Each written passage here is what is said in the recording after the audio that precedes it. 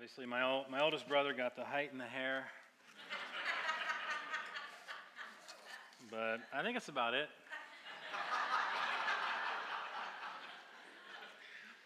Anyway, good morning. How are you? It's an honor to be here. Thank you, Dan, for the introduction. I know him as Dan. If you know him, you probably know him as Curry. I didn't realize that was his name for years. Daniel's his middle name, and we just always referred to him as Dan, so Curry is very strange to me. But anyways, regardless of what you call him, he's my oldest brother. Our other brother lives in Minneapolis. Our sister lives outside of Pittsburgh near our folks. I live in St. Louis, Missouri, and I have since 2001. Like my two older brothers, I went to Penn State University.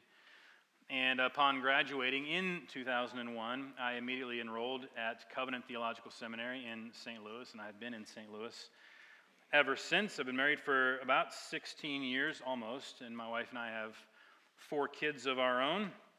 This is a little old. I've never been so tall. This is fall of 17. London is 10 on the right. Penelope on the left is 8. Noble will be 6 on Friday, and then Magnolia is now 2.5. So that's us. I pastor a church in St. Louis called City Church. We are a church in the city, and so we decided to name ourselves City Church. We are a Presbyterian church, and this coming Easter, we will celebrate our 10th anniversary. The whole thing started as an idea really around 2007. It began to take shape in 2008, and then we launched on Easter Sunday 2009. And that's where I've been ever since, and Lord willing, it is where I will stay until I die. In 2014, we bought an old, beat-up, abandoned almost church in one of the oldest neighborhoods in St. Louis City, a place called Lafayette Square. Our building was constructed in 1889, so there's a lot of work to be done, but we've had a fun time restoring it and renovating it. I'm not a traveling preacher. I'm not well known. I'm just somebody's brother. So this is a little strange, admittedly, but I'm happy to lend a hand. And I do understand that you are in the midst of a pastor search. I genuinely hope the Lord blesses you with someone who possesses godly character, formidable humility, a shepherd's heart, and a passion for the preached word. Interestingly, I came to find out this past year that we're kind of connected, aside from my brother. A gentleman attended City Church a while back for about 6 months. It ultimately proved to be too long of a drive for him. He lives in Illinois. But he had been recommended our church by a mutual friend of ours at seminary. And so he checked us out. He's a retired pastor out of the PCA. And his name is Paul Dixon. And I think his father planted the first Grace Church right in D.C. And so we were having coffee one day, getting to know one another, and come to find out he grew up in Southern Maryland. And so, long story short, he taught Jeff Thornley, your previous pastor, at Crossland Senior High School in the 10th grade. How small a world is that? So that was fun to learn of. Anyway, it's an honor and privilege to be given the opportunity to open up the Bible and preach the Word of God to you today. I spoke with Dennis Fay on the phone a few weeks back. He informed me that here at Grace Church, historically, like several years ago, January was always Stewardship Month. Pastor Thornley would set aside the whole month of January to preach on financial stewardship, giving, generosity, tithing, kind of all as means of discipleship. Kind of how God grows us up in the gospel. And to that end, Dennis asked me if I'd be willing to preach on stewardship and giving today. I have no qualms about this. I'm happy to do it. Now, some pastors don't like to talk about money, and I suppose I can understand why.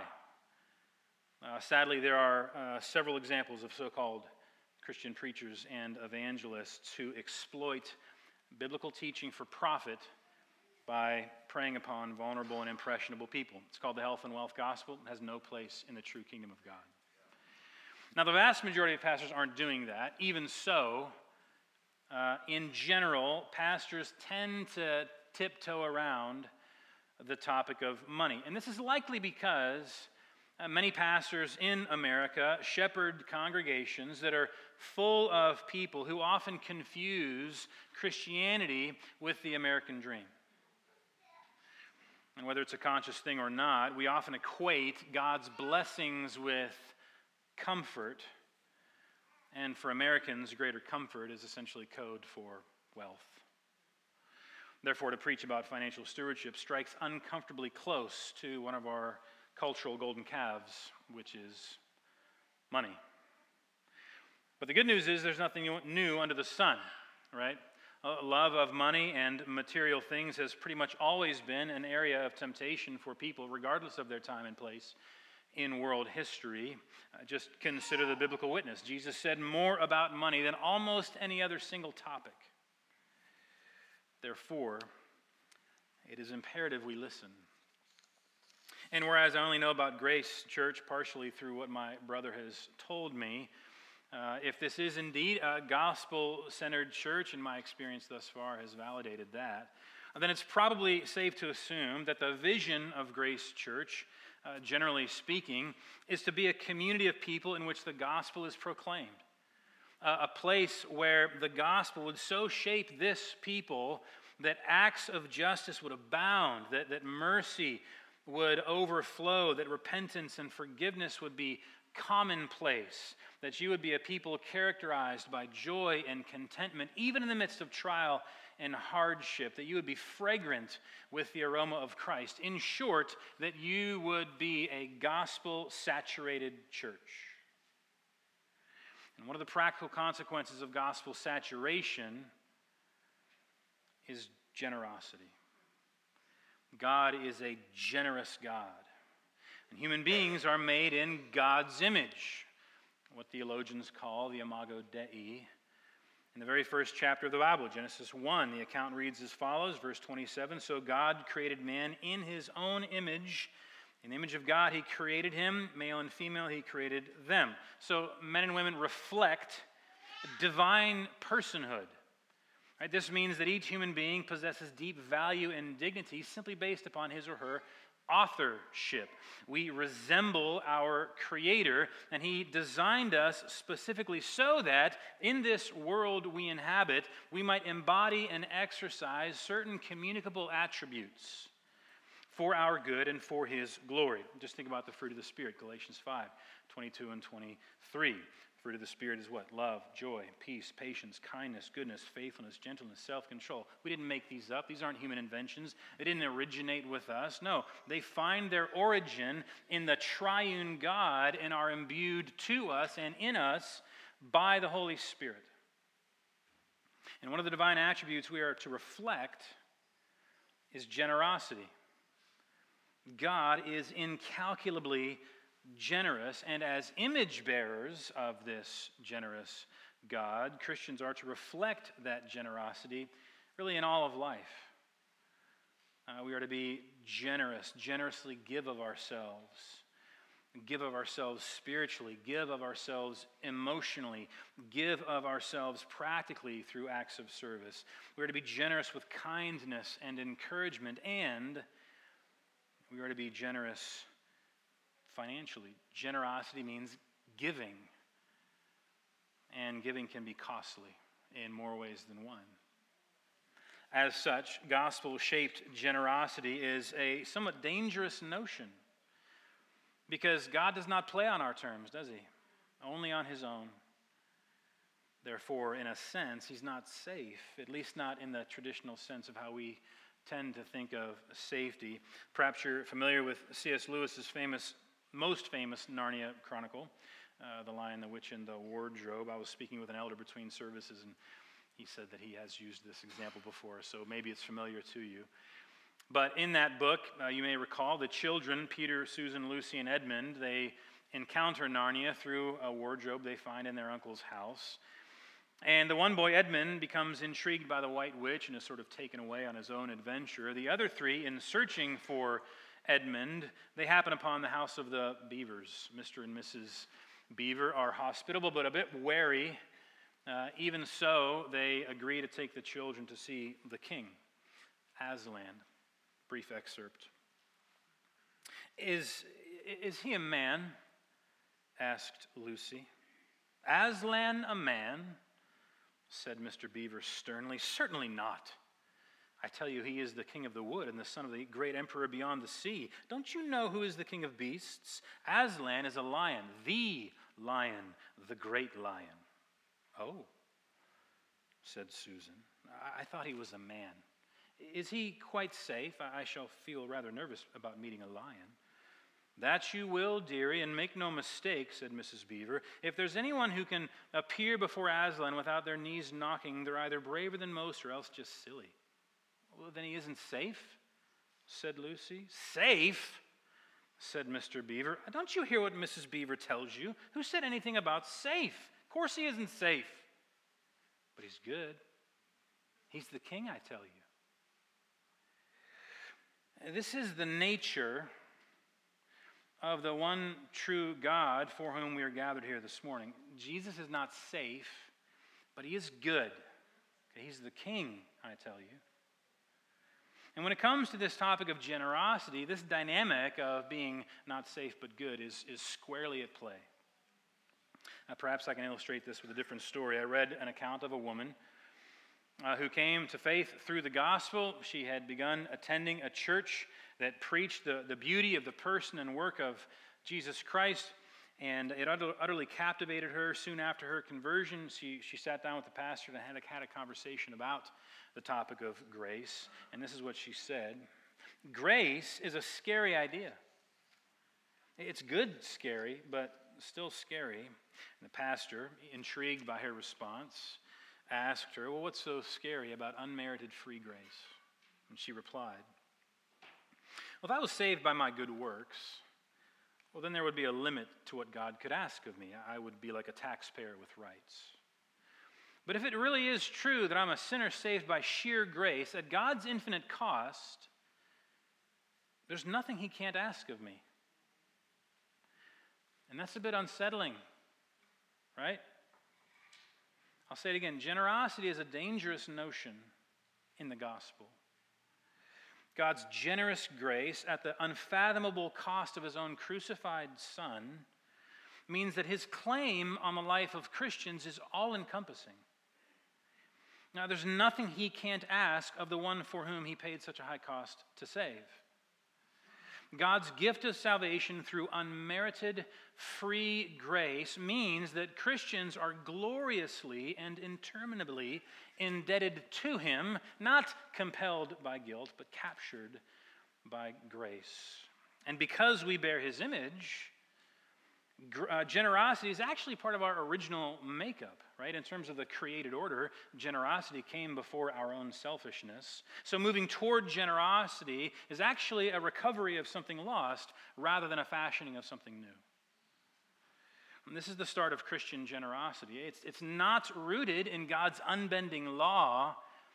It's rooted in God's unblemished character. Therefore, for those who have been saved by Christ, generosity is a joy-filled response, not a dutiful obligation. Generosity is compelled by beauty, not burden. And so we see this in the text at which we are looking this morning. Let's go ahead and read that passage now.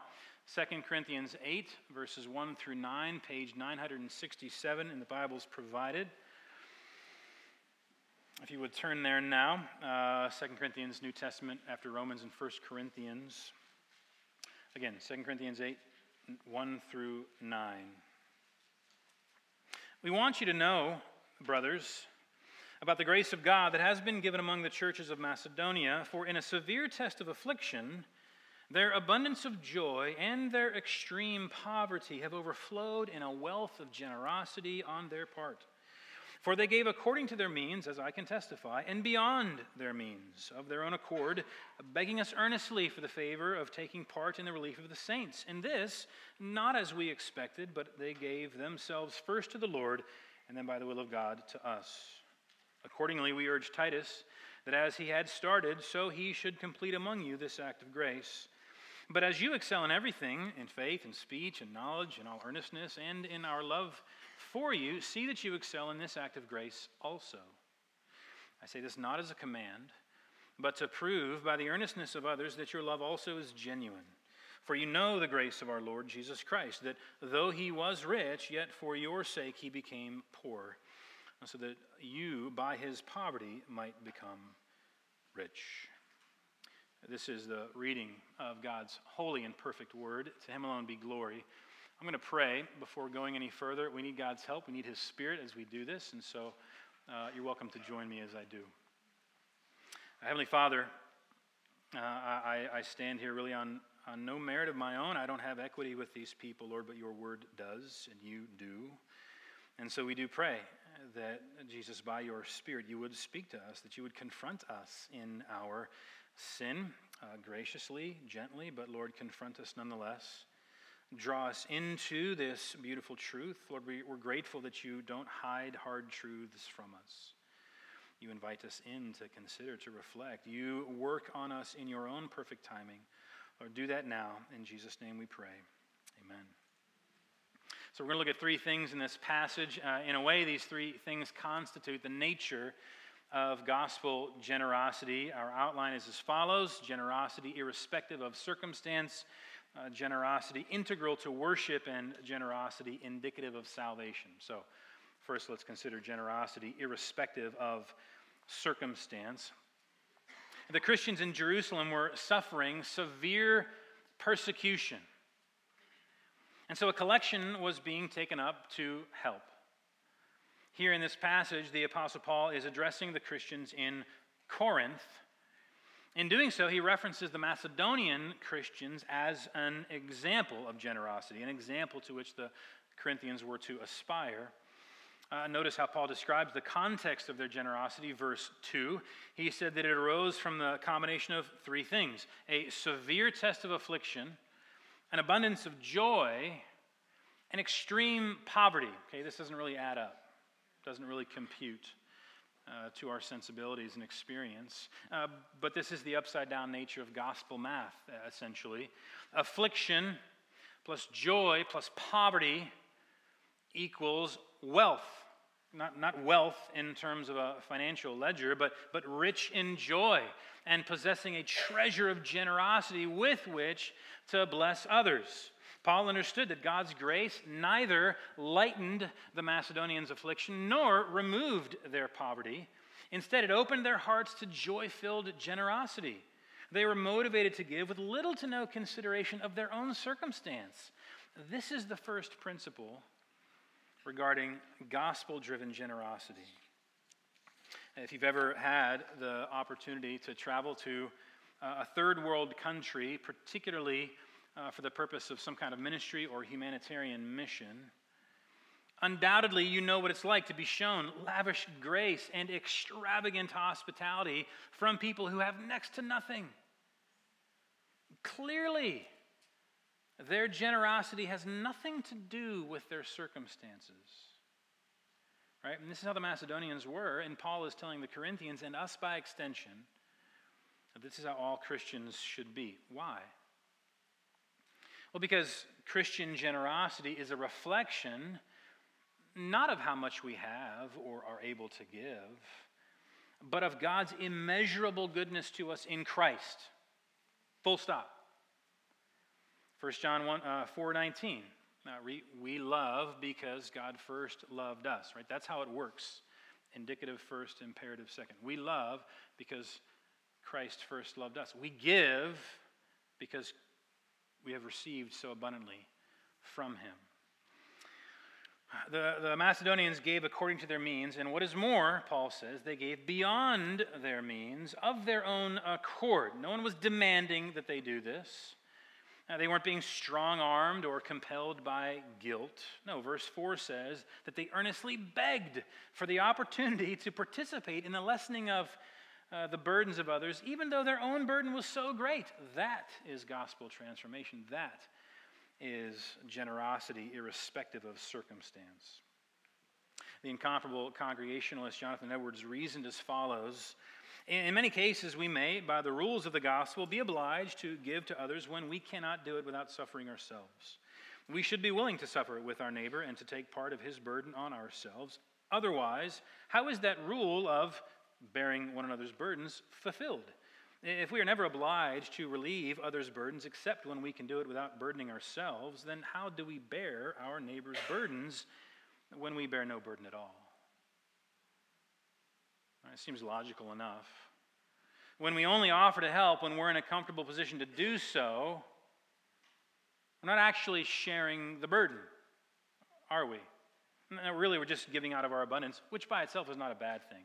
Okay, don't hear what I'm not saying.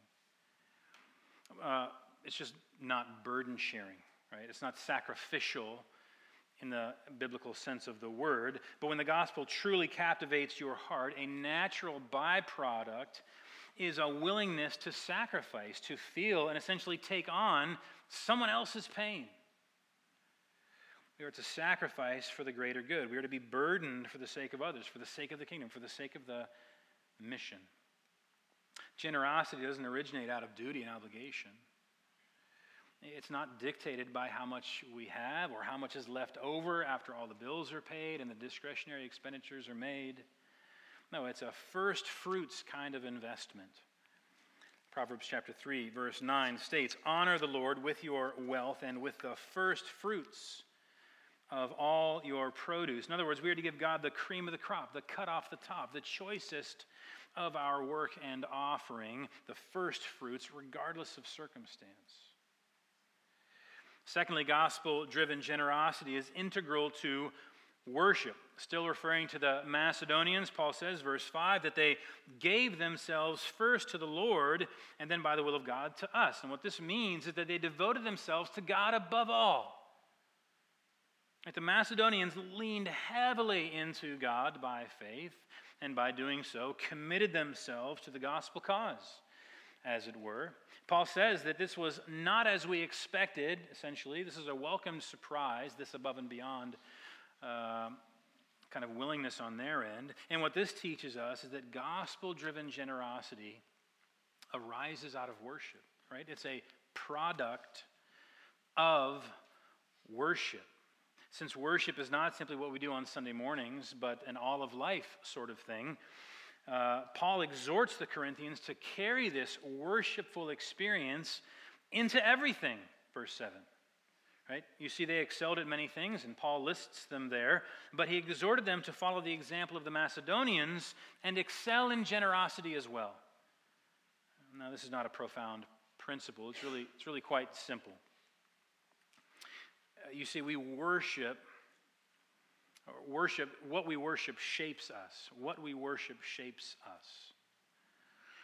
If you bow down at the altar of money, for instance, your life and your priorities, your habits, your behaviors will be shaped and fashioned by that idolatry.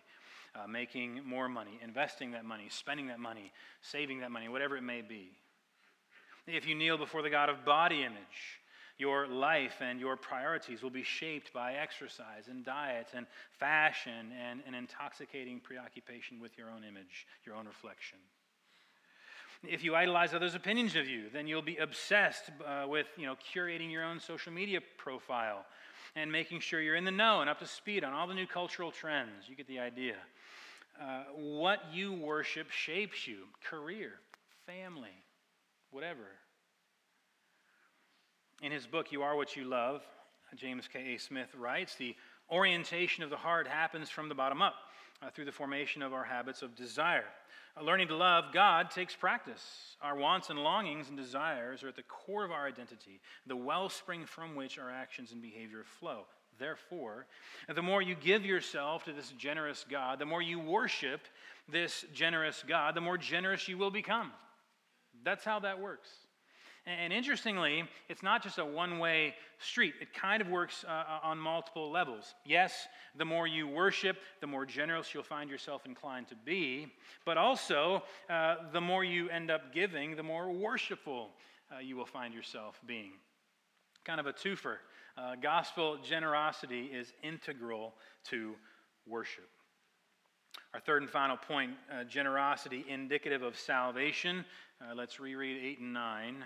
I say this not as a command, but to prove by the earnestness of others that your love also is genuine. For you know the grace of our Lord Jesus Christ, that though he was rich, yet for your sake he became poor, so that you, by his poverty, might become rich.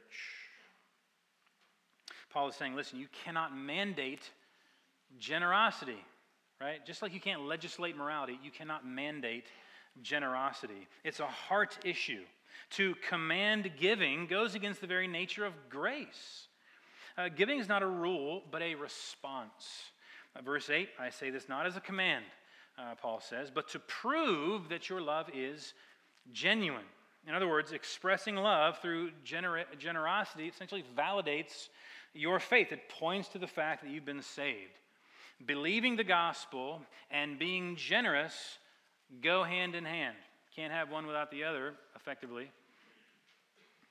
Paul does not want the Corinthians to give because of some external coercion of the law, but because of an internal compulsion of the heart. Earlier, I mentioned the experience of a mission trip to a third world country in which you encounter the unbridled generosity of those who have next to nothing. Here in the States, it's almost the opposite. Obviously, there are exceptions, but in general, we tend to cling to our stuff with a fierce possessiveness, right? We buy and we accumulate and we measure ourselves against everyone else by the quality and quantity of our material possessions. It's almost unheard of that someone would actually willingly impoverish himself or herself for the benefit of another. But verse 9 says it all, speaking of Jesus. Though he was rich, yet for your sake he became poor, so that you by his poverty might become rich. Now, to be clear, and this is an important point, the particular impoverishment that Paul refers to here has everything to do with spiritual divestment, the divestment of spiritual riches, not financial. But the principle is absolutely identical, lest we think somehow that it was easier for Jesus to give away spiritual riches than it is for us to give away our money. Just consider what the Son willingly relinquished when he put on flesh and dwelt among us. We can't fathom the radiant goodness and infinite glory of God the Father that Jesus enjoyed prior to the incarnation, but he gave it up. In Philippians 2, Paul describes Jesus, who, though he was in the form of God, did not count equality with God a thing to be grasped, but emptied himself by taking the form of a servant, being born in the likeness of men. Talk about radical generosity. Emptied himself, the Son. 2 Corinthians 5:21, for our sake he made him to be sin who knew no sin, so that in him we might become the righteousness of God.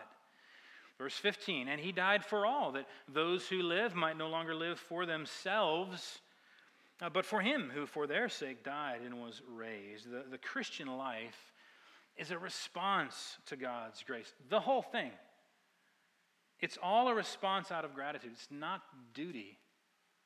We don't give because it's an obligation. We give because it's an honor. It's a privilege. Being generous proves we've tasted grace. Salvation manifests itself in generous living. And there's really so much more that could be said, not only on this passage, but certainly about the topic of generosity in general. I've merely scratched the surface, but I hope in doing so that these principles of generosity have begun to take on an added weight of significance in your minds and hearts. Namely, the reality that gospel-driven generosity is really irrespective of our circumstances, that it is integral to worship, and that it is indicative of salvation. Now, this all begs the question, what might this look like practically? What are the nuts and bolts of living generously in the church? Well, the Bible talks about a tithe, and the word tithe means a tenth or a portion. Giving God a tenth of all we own has deep biblical historical roots. Way back in Genesis 14, we see Abraham practicing a tithe, giving God the first fruits of his harvest and of his material wealth. Fast forward a little bit to the book of Leviticus, when form and structure are provided by God to govern the worship of the people. They are explicitly directed to set aside a tenth of their income and to devote it to the work of the temple. In other words, the people of God were to give sacrificially in order to fund the ministry of the priests, the worship and mission of the temple, and such a practice was carried along into Jesus' day, millennia. The tithe is a thoroughly biblical practice, but it was never meant to simply be a checkbox of religious duty, right? Did that, what's next? It was always meant to be a matter of the heart in worship. Now, some Christians approach the tithe quite mechanically. They give 10% down to the penny, and that's fine. It's not necessarily wrong. I'm not here to dictate any laws to you. Indeed, the passage we read this morning, Paul says, I'm not commanding you to give money. I'm asking you out of a heart of gratitude for the grace you've been shown in Christ. And whereas giving a financial tithe is, I would think, thoroughly biblical, has a strong biblical argument, how much that tithe amounts to is really nowhere specifically mandated. A tenth is a starting point of consideration, certainly not a rule or a law. However, one thing is clear, I think, from the Bible. Giving generously should be a bit uncomfortable. Right? Recall Jonathan Edwards, how are we to bear each other's burdens without actually burdening ourselves? Along the same exact lines, King David, 2 Samuel 24, he refused to offer to God that which cost him nothing. And so the tithe should sting a bit, but that sting is going to look different for everybody. It might look like 6% of one's income in this particular season of life. It might look like 14% of income for another person or couple.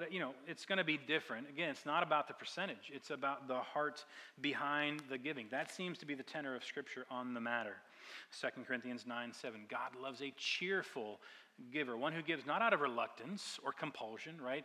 Reluctance is an internal posture, compulsion an external force. Not out of that, but as a heart that's happy to give, a heart that knows how generously it has already tasted of God's grace. This isn't easy. As I stated earlier, generosity is a dangerous notion. But the effect is to grow us internally. Right? That's the point.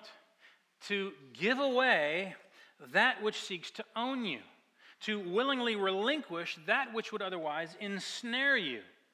And as we give away our money, we declare that our trust is in God's provision alone, His daily bread, not our bank account, not our investment portfolio, not our house, not our, fill in the blank. Now, some Christians are very generous with their time. Some of you know all about that. Others are very generous with their talent. Some of you know about that. Some of you are both, time and talent generous. And make no mistake about it, these are good things that bring glory to God, but they don't count toward your tithe because the tithe is explicitly financial in nature. In other words, you can't tithe your time or your talents. You can give those things generously as acts of worshipful service, and praise be to God if you do, but neither of them constitute a tithe, at least not biblically. I don't know how you all approach giving here administratively speaking, but at City Church, we ask our folks to make an annual financial commitment in writing a year in advance. And I was talking to my brother, he seemed to indicate that something similar maybe happens here. Our fiscal year aligns with the calendar year. And so each December, our folks submit their pledge. They communicate to us what they plan to, seek to, aspire to give in the coming year. And they inform our accountants, none of the pastoral staff ever know the giving amounts. That's not appropriate. It's all done confidentially. Our accountant is a subcontractor who doesn't even attend our church. So it's all handled kind of there. But one of the primary reasons we institute an annual financial commitment is so that we can seek to be faithful stewards of that with which God has blessed us, both personally and corporately as the church. And this is mutually beneficial in all sorts of ways. And not only does strategic planning help our people to adjust and manage their own personal budgets and provide shape to their financial house for the coming year, it also helps the church plan responsibly for future ministry.